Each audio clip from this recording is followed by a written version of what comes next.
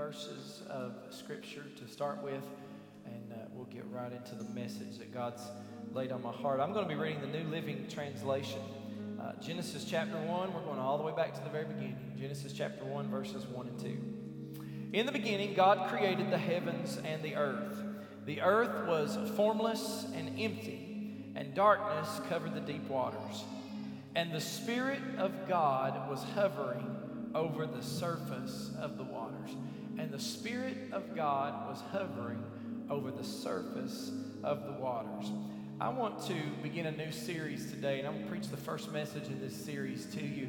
We're going to call this series Woven. We're going to talk about some things that are interwoven into who we are and what we believe, but from the very beginning of the Word all the way to the end. And so today I'm going to preach part one of that message. And as we read the first two verses of the Bible, backward, and then later on in the message today we're going to go forward. But we're going to look at that thread that's woven in of the Holy Spirit today. If you will, pray with me and for me. Father, thank you once again for your presence. Thank you for these precious people.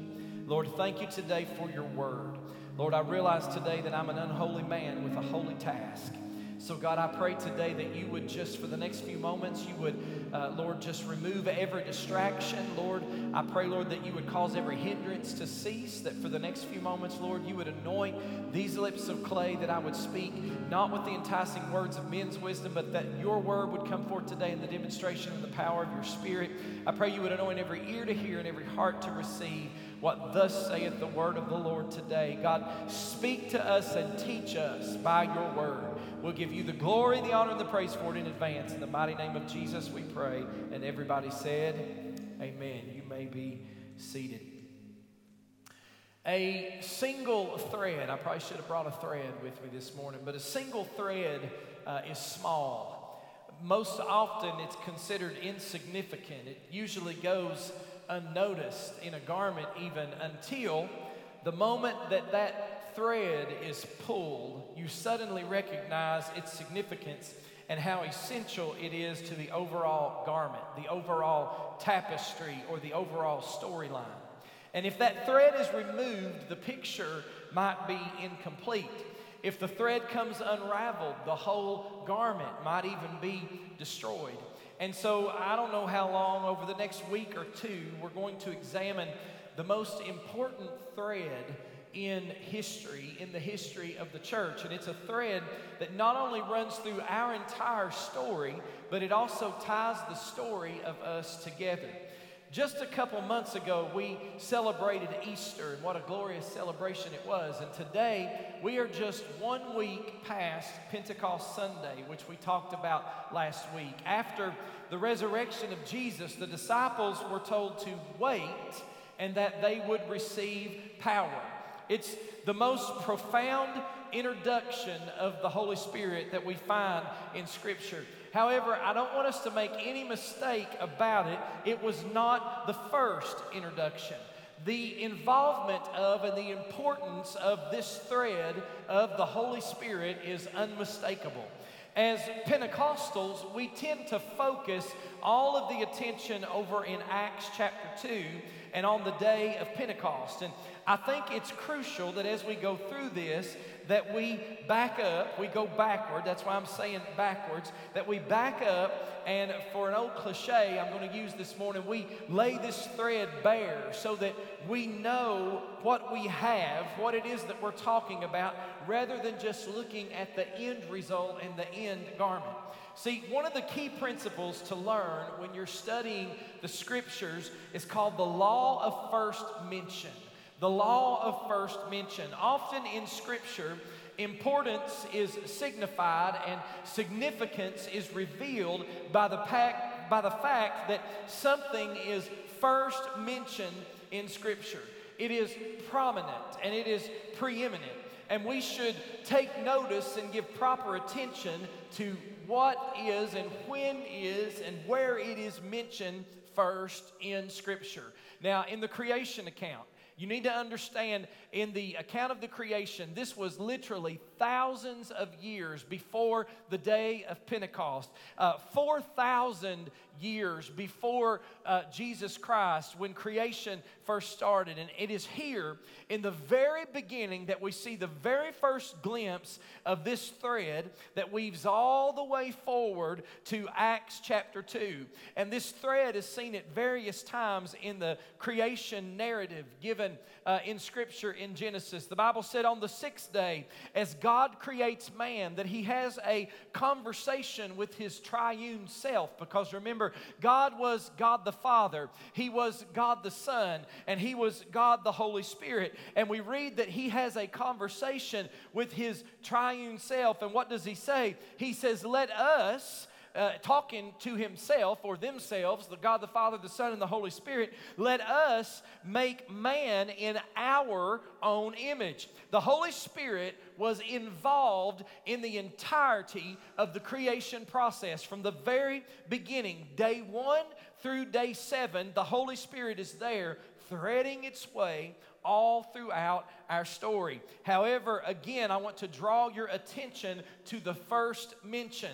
I can't even say that it was on day 1, because the first mention, this is actually prior to there ever being a day 1. Prior to any of the let us make statements that we read in Scripture, prior to any explosion of creative power, prior to there being any light, any sun, any moon, any plant, any fishes, or the crescendo of designing and breathing into man, before any of that, this thread that we're talking about this morning is there from the very beginning. I want to draw your attention to the New Living Translation again of verse 2.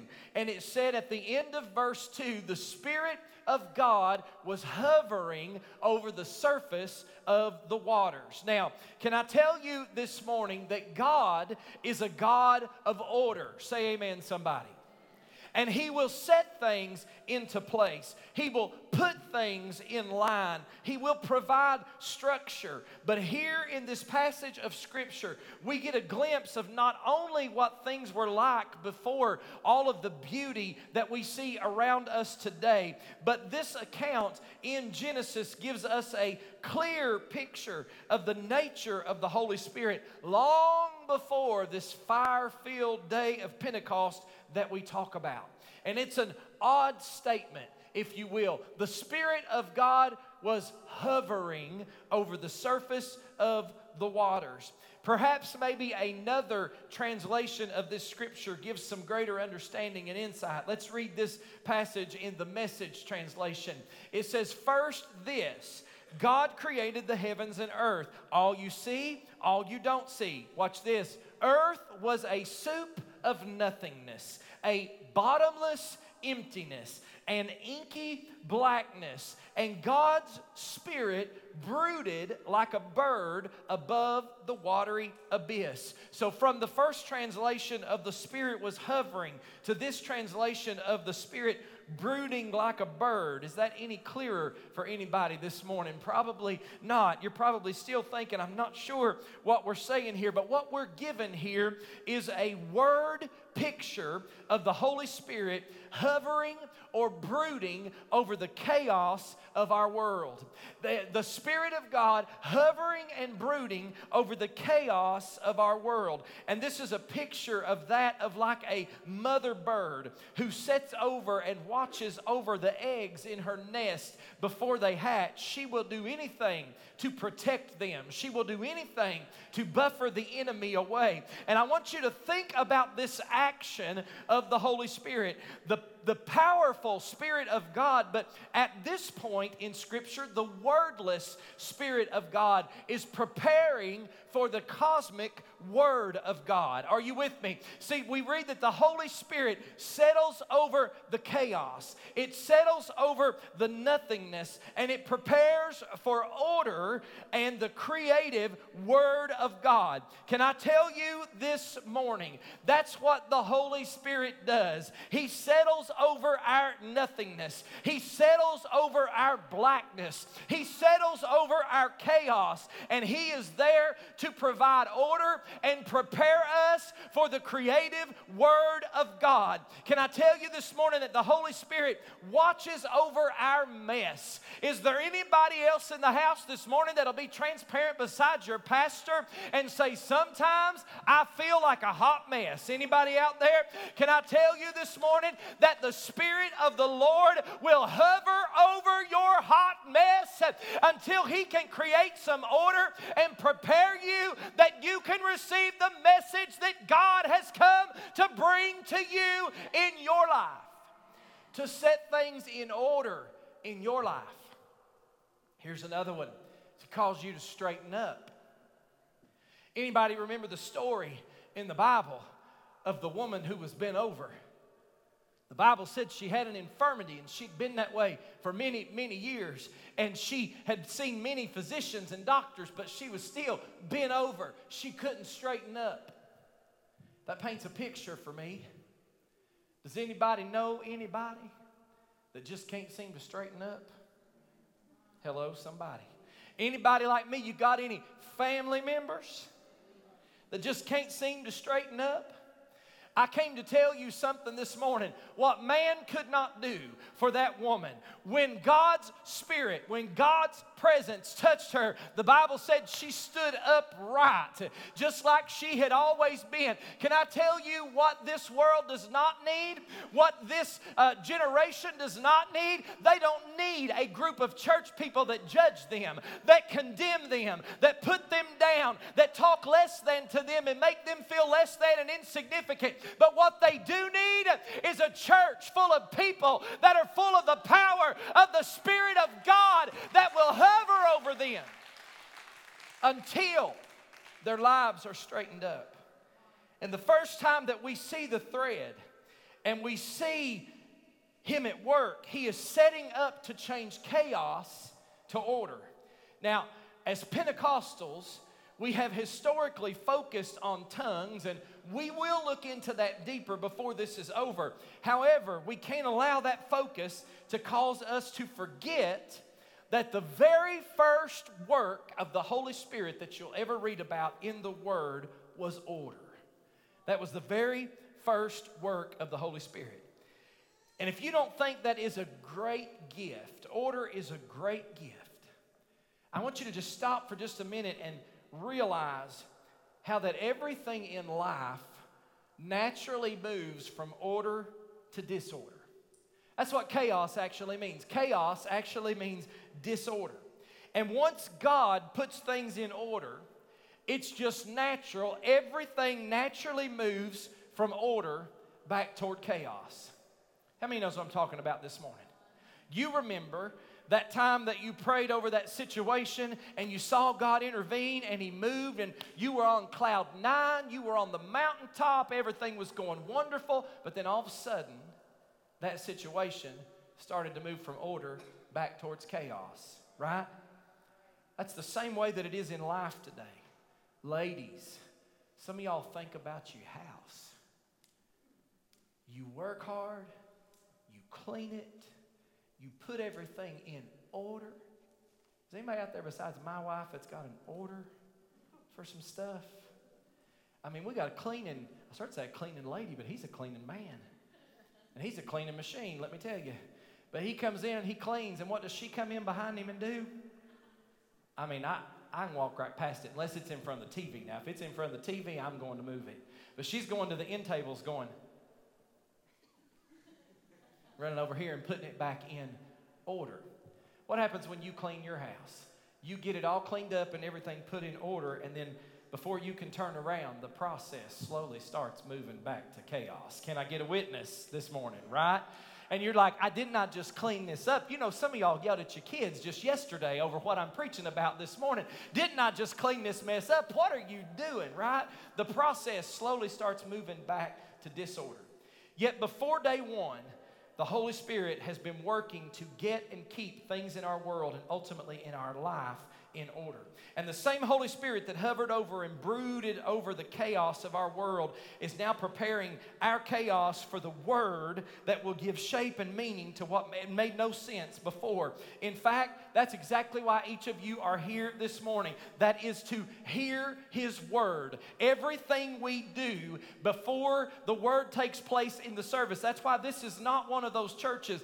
Very few and far between times will you come that you might not hear the Word of God. And actually, I don't think you'll ever come and not hear the Word. Even very few and far between, though, would you ever come and not hear a message. Because everything we do, everything the Spirit does in the service is to prepare the atmosphere for the Word of God to come forth so that He can bring order to your life and to my life. Anybody else be transparent this morning and say, I could use some order? Yeah. You think your world is in a mess right now? You think you're surrounded by chaos, confusion, brokenness, and if you've been to the gas pump, brokenness, emptiness? I could stop right there and get on a political high horse, but I'll spare y'all today. Brokenness, emptiness, formlessness. That's a familiar backdrop, though, all of those things. The chaos of our world, the problems that we face and what we go through is a backdrop against which the Holy Spirit does His best work. And that is to put things in order. If it wasn't for the hovering of the Holy Spirit over some of your lives, you wouldn't be here this morning. He keeps us until order can come. Now, we'll get to Pentecost and we'll see and hear the tangible presence of the Holy Spirit. But before we rush to that and miss this great gift, if I rush through all of that to go straight to the day of Pentecost and we miss the great gift of order that the Holy Spirit brings, then I've done you a disservice. I've done the Holy Spirit an injustice. Because if there's chaos in your world today, spiritually, physically, socially, emotionally, and for a lot of people that seems like a normal life, it is. But we also must remember that God is not the author of confusion. Say amen, somebody. It is the enemy that comes to steal, kill, and destroy. And in other words, it's the enemy that specializes in chaos. And the remedy to that is this thread that we're talking about this morning. We must allow the Holy Spirit to hover over our situation, to let Him get involved, to let Him brood over those blackest, emptiest, darkest places in our lives. And when He does, He will always reveal Jesus. And He will always bring order. Jesus came to set things right, just like the Holy Spirit did. The Holy Spirit came to set things in order. Jesus came to set things right.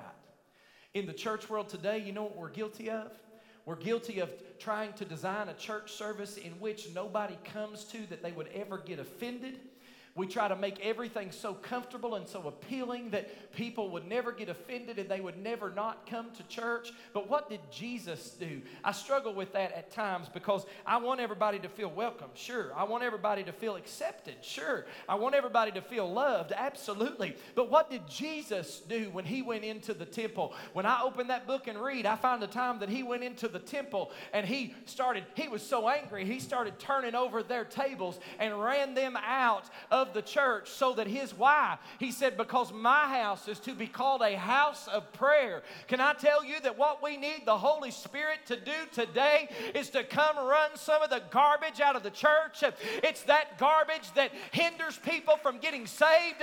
It's that garbage that hinders people from getting delivered. You cannot mix oil and water. You cannot, sweet and bitter water cannot flow from the same fountain. The Holy Spirit needs to come and bring some order so that the work of God can go forth in the church again. Somebody ought to give the Lord some praise.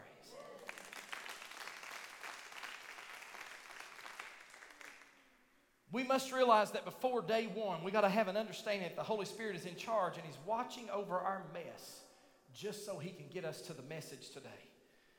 And I want you to understand this morning that the same Holy Spirit that we're talking about is here today. He's hovering over us today. He's holding it all together, long enough for you to get this word this morning. And I came to tell you this word. First of all, God cares. I said God cares. Second of all, I don't know what you're going through this morning, but I want you to know this. God can. See, that was quiet. I said God can.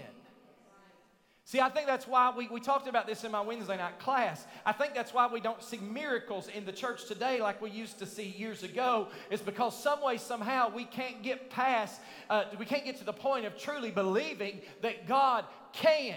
And then we can't get past not only believing that God can, but God will. I come to tell you this morning, I don't serve a God that's not able. This book tells me He's able to do exceedingly and abundantly above everything we could ask or think. But it's according to the power, say power, power that works in us. We're going to talk about that power in just a minute. John chapter 16 and verse 8 in the New Living Translation, Jesus Himself said, and when who's He talking about? He's the Spirit of the Lord. And when He comes, He will convict the world of its sin. There you go. Today you can't convict people of their sin because nothing's wrong. Hello, somebody. And of God's righteousness and the coming judgment. In other words, the Holy Spirit will try to get us to deal. You got to deal with your own disorder. And you got to deal with your own chaos. So if you're here today and your life seems to be spiraling out of control, if at every turn there's chaos and confusion, and if situations are bringing emptiness and brokenness in your life, then why not allow the Holy Spirit to draw you today and let Him hover over you until order can come in your life. So now that we've gone backwards this morning and showed you how this thread runs all the way back to the beginning to see some of the first words ever spoken about the thread of the Holy Spirit, now we're going to move forward and we're going to look at the last words spoken about Him. How many of you know that the last thing that somebody says is extremely important? Somebody's last words are extremely important. When you know that somebody is uttering their last words to those that they're closest to, you'll stand up and pay attention. You'll lean in if they're weak and you need to hear what they're saying. You'll listen closely and you'll take those words to heart because those words are weighty. Many times you'll go to a funeral or a celebration of life service and you'll hear somebody say their last words were this, because those words are valuable. Those words are important. And Jesus spoke last words to His disciples. Before He exited the scene and He turned this movement over that He gave His life for He turned it over to this motley crew of people, if you will, the disciples. They were a ragtag, uneducated, inexperienced, unlikely bunch of men.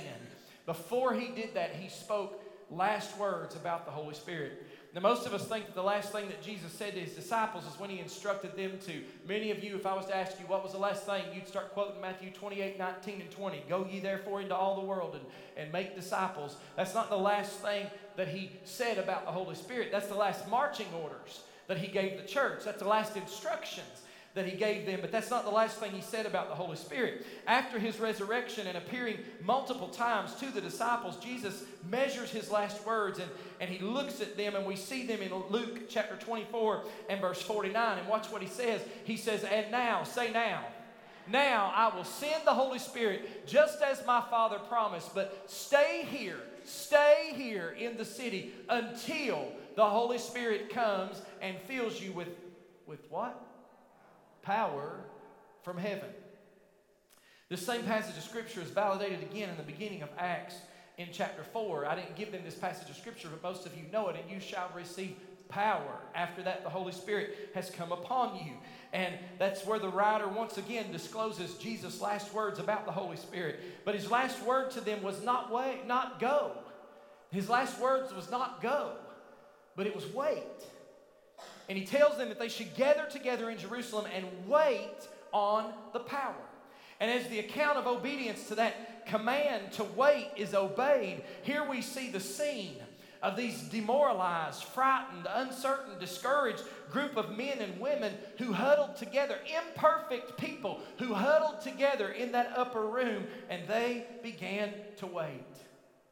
And then we read in Acts chapter 2, that when the day of Pentecost was fully come, and they were all with one accord and in one place, suddenly there came a sound. They were waiting, and suddenly there came a sound from heaven as of a rushing mighty wind, and it filled the house where they were sitting. And cloven tongues like as of fire set upon each of them, and they were all filled with the Holy Ghost and began to speak in other tongues as the Spirit gave them utterance. And see, from that point on the day of Pentecost, all throughout the New Testament, as a matter of fact, everything looks different. From that point, after they went and they waited, are you with me this morning? From that point, all the way through the rest of the New Testament, everything in the Word looks different. This book is actually packed full of miracles that took place, miracle after miracle after miracle that took place after the day of Pentecost. I want you to consider the lame people that were healed. I'm reminded of Peter and John as they were on their way to the temple at the hour of prayer when the lame man was begging for money from them, and Peter and John said, "Silver and gold have I none, but such as I have, I give it unto thee. In the name of Jesus, rise up and walk." And the Bible said he jumped up and began leaping and jumping and praising God. I'm reminded of another passage of Scripture where they were assembled together and they knew Jesus was going to be in the house, and the place was so full there was another lame man who wasn't able to walk in. So the Bible said the men were so concerned to get him to Jesus that they went up on the roof. They opened up the roof and tore a hole out and began to lower him down in. Jesus said that the church was not basically a museum for the saints. It was a hospital for the sick, and that he could get up off of that bed and he could walk. And with one touch, a miracle was performed when the power of the Holy Spirit moved. I want you to consider Paul when he was shipwrecked on the Isle of Malta. He got off of that ship, and him and some of the others there were having to build a fire. And as he began to throw sticks into the fire, the Bible said that a viper, a poisonous viper, came out from among the sticks, and they bit him on the arm. Now, don't anybody get offended at me. This is where some people get real confused. We ain't about taking up no vipers in here. Can I get a witness? Hello, somebody. But he said, what did he say in that passage of Scripture? Somebody said, "Oh, now wait a minute, Pastor. They said you should take up serpents, and if anything harms you and all that good stuff." Yeah, it did. If you come across one and you ain't got no other way out than to take it up, then take it up. But if I come across one and there's another way out, I'm outie. But he said the poisonous viper latched onto Paul's arm. And because of the power of the Holy Spirit, he shook that thing off into the fire. I feel the Lord when I say that this morning. Some of y'all have got some things latched onto you that's got poison in them. Whew, did you hear what I said? Some of y'all have got some things that you've allowed to latch onto you that's got some poison in them. But if you'll just wait on the Lord and until you're endued with power, you'll be able to shake that thing off, and it won't affect you and it won't harm you. Are you with me this morning? I think about other miracles in the Scripture. What about the dramatic releases from prison? We read in the Bible about Peter, who was imprisoned, and the church was all gathered together, and they were praying for Peter's release. We do this in the church many times. We pray for God to do something, and then when he does it, we fail to recognize it. They were praying for Peter's release, and when the miracle happened and Peter was standing at the door, the lady went to the door. He was at the outer court, and it was Peter. They were praying. That's what they were doing, praying for Peter to be released. She goes out there, and it's Peter. She goes back in there and tells him, "Peter's free. He's released from prison." You know what they said to her? The ones that was praying for the miracle? "You've lost your mind, woman." But Peter was released. What about Paul and Silas? After they were beaten and bruised and chained and taken to prison. I read in this book that the Bible says about midnight, Paul and Silas began to do something that we can't even get people in the house of God to do on Sunday mornings anymore. Golly, it's quiet up in here today. What are you talking about, Pastor? Paul and Silas had been tortured, beaten, imprisoned. But the Bible said about midnight, they began to sing and give praise to God. Some of us got up this morning. We got clothes on our back, shoes on our feet. We drove here in a car. We've got a nice house. We've got a good job, money in the bank, food on the table.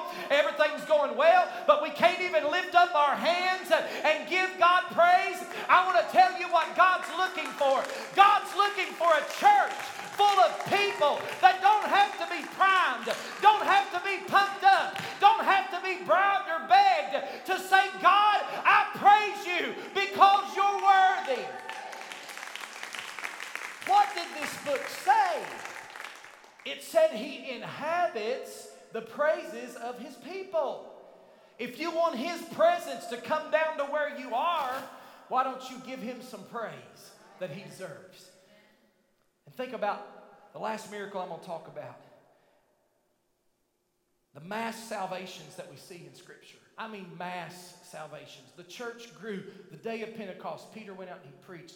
3,000 people got saved. Then that was Acts chapter 2. By Acts chapter 5, there was 5,000 people in the church. The church grew day by day by day, mass salvations. And the rest of Scripture is simply a revelation of what happened after the people of God waited and prayed. And I think it's safe to say that the waiting was worth it. This backwards, fearful group of individuals became so clothed in the power of the Holy Spirit that by the time we arrived to Acts chapter 17, 15 chapters later, the writer informs us that the people of the community described these men, as ones who had turned the world upside down. What they waited on changed everything for them, and it changes everything for us.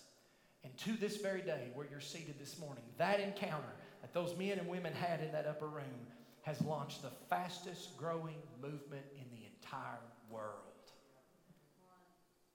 I think it's important at this moment to back up so that we don't make the mistake, and I'm almost done. We don't make the mistake of thinking that this thread that clothed these men and women with great power was just for them. Many of you have heard people say, oh, that ended after Pentecost. No, it didn't. It just started on the day of Pentecost. I want us to go back to Joel chapter 2 and we'll learn the truth that it was for everybody. Joel chapter 2 and verse 28. Then after doing all those things, He said, I will pour out my Spirit upon who? All. Upon who? Upon the people that think they live right? On the people that think they're worthy? On the people that do good? No. On all. I will pour out my Spirit on all people. Your sons and your daughters. For those of you who may have an issue with women preachers, you know what prophesy means? Prophesy simply means declare the word of the Lord. Your sons and your what? Daughters shall prophesy. Your old men will dream dreams and your young men will see visions. So if the wait was worth it, and I believe it's undeniable that it was, and if what they waited on was designated for every single type of person in every age demographic and not any special class or sector of society, then the question that I must ask you today is this. What are you waiting on? What are you waiting on? If they'll come to the music this morning or this afternoon now. This great and promised gift from God. It's ours to have and it's ours to utilize. And yet many of us haven't encountered or experienced the Holy Spirit. Did you know that a recent survey revealed that less than 40% of folks attending Pentecostal churches have ever personally experienced the baptism of the Holy Spirit?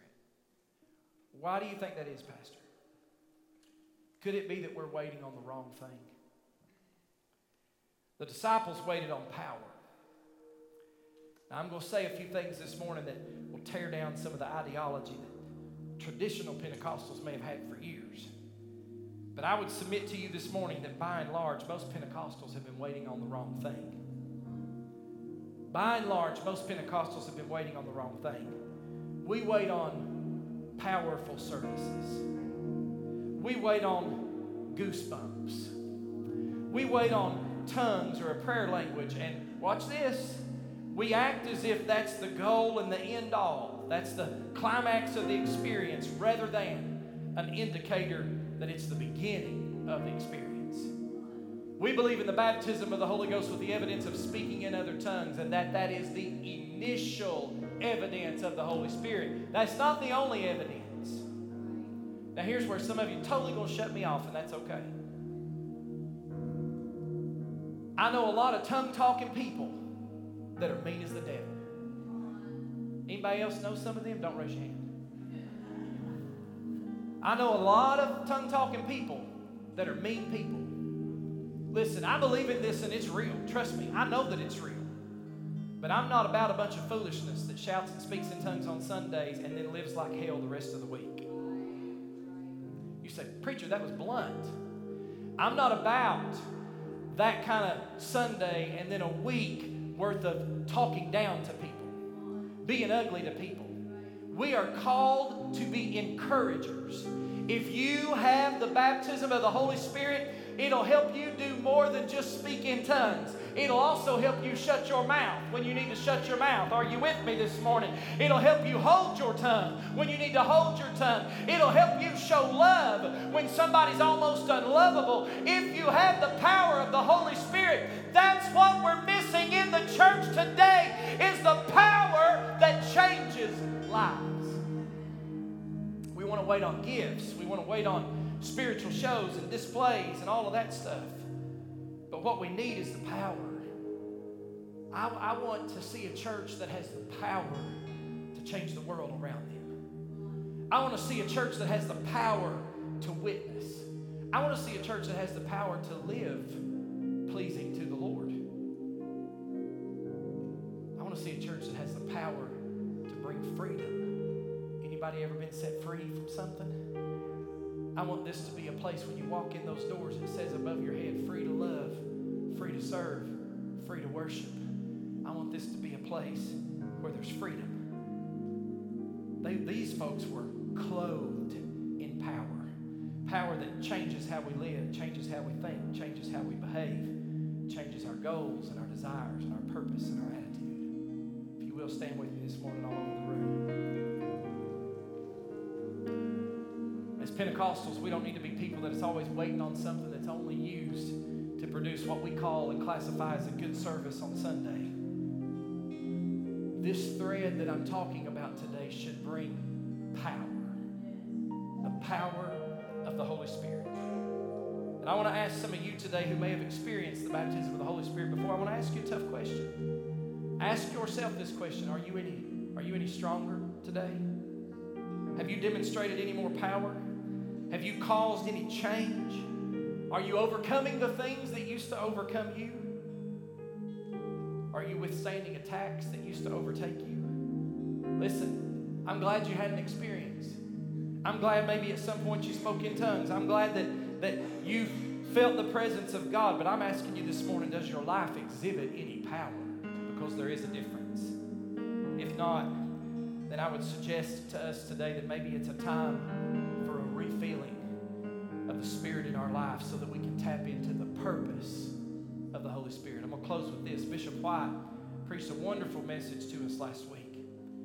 And he talked about how this is the promise of the Father that gives us the power of the Spirit. But the whole reason is so that we can fulfill the purpose of the church. Now today, many of you may be those that have never experienced the power of the Holy Spirit that was promised by Jesus. And I want to encourage you today, begin the process of waiting and seeking on the Lord. Over the next week or so, I'm going to give you more insight into this gift and more encouragement for an opportunity to receive, but at least begin seeking and waiting today when we open this altar joining us. Maybe you're one of those who experienced the baptism as a very young person, but it's been a long time since God has filled you with a fresh touch of His power. I want us to come together this morning and wait on something that will produce change in the world around us. And maybe you're sitting here today and you've never received Jesus as your personal Savior. There's a whole room full of people here today that will testify to you Jesus Christ will be the best decision you'll ever make in your life. Isn't that right, church? They're going to sing today. This altar's open. Will you join us in a time of just seeking and waiting and calling out on the Lord to fill us with His power and His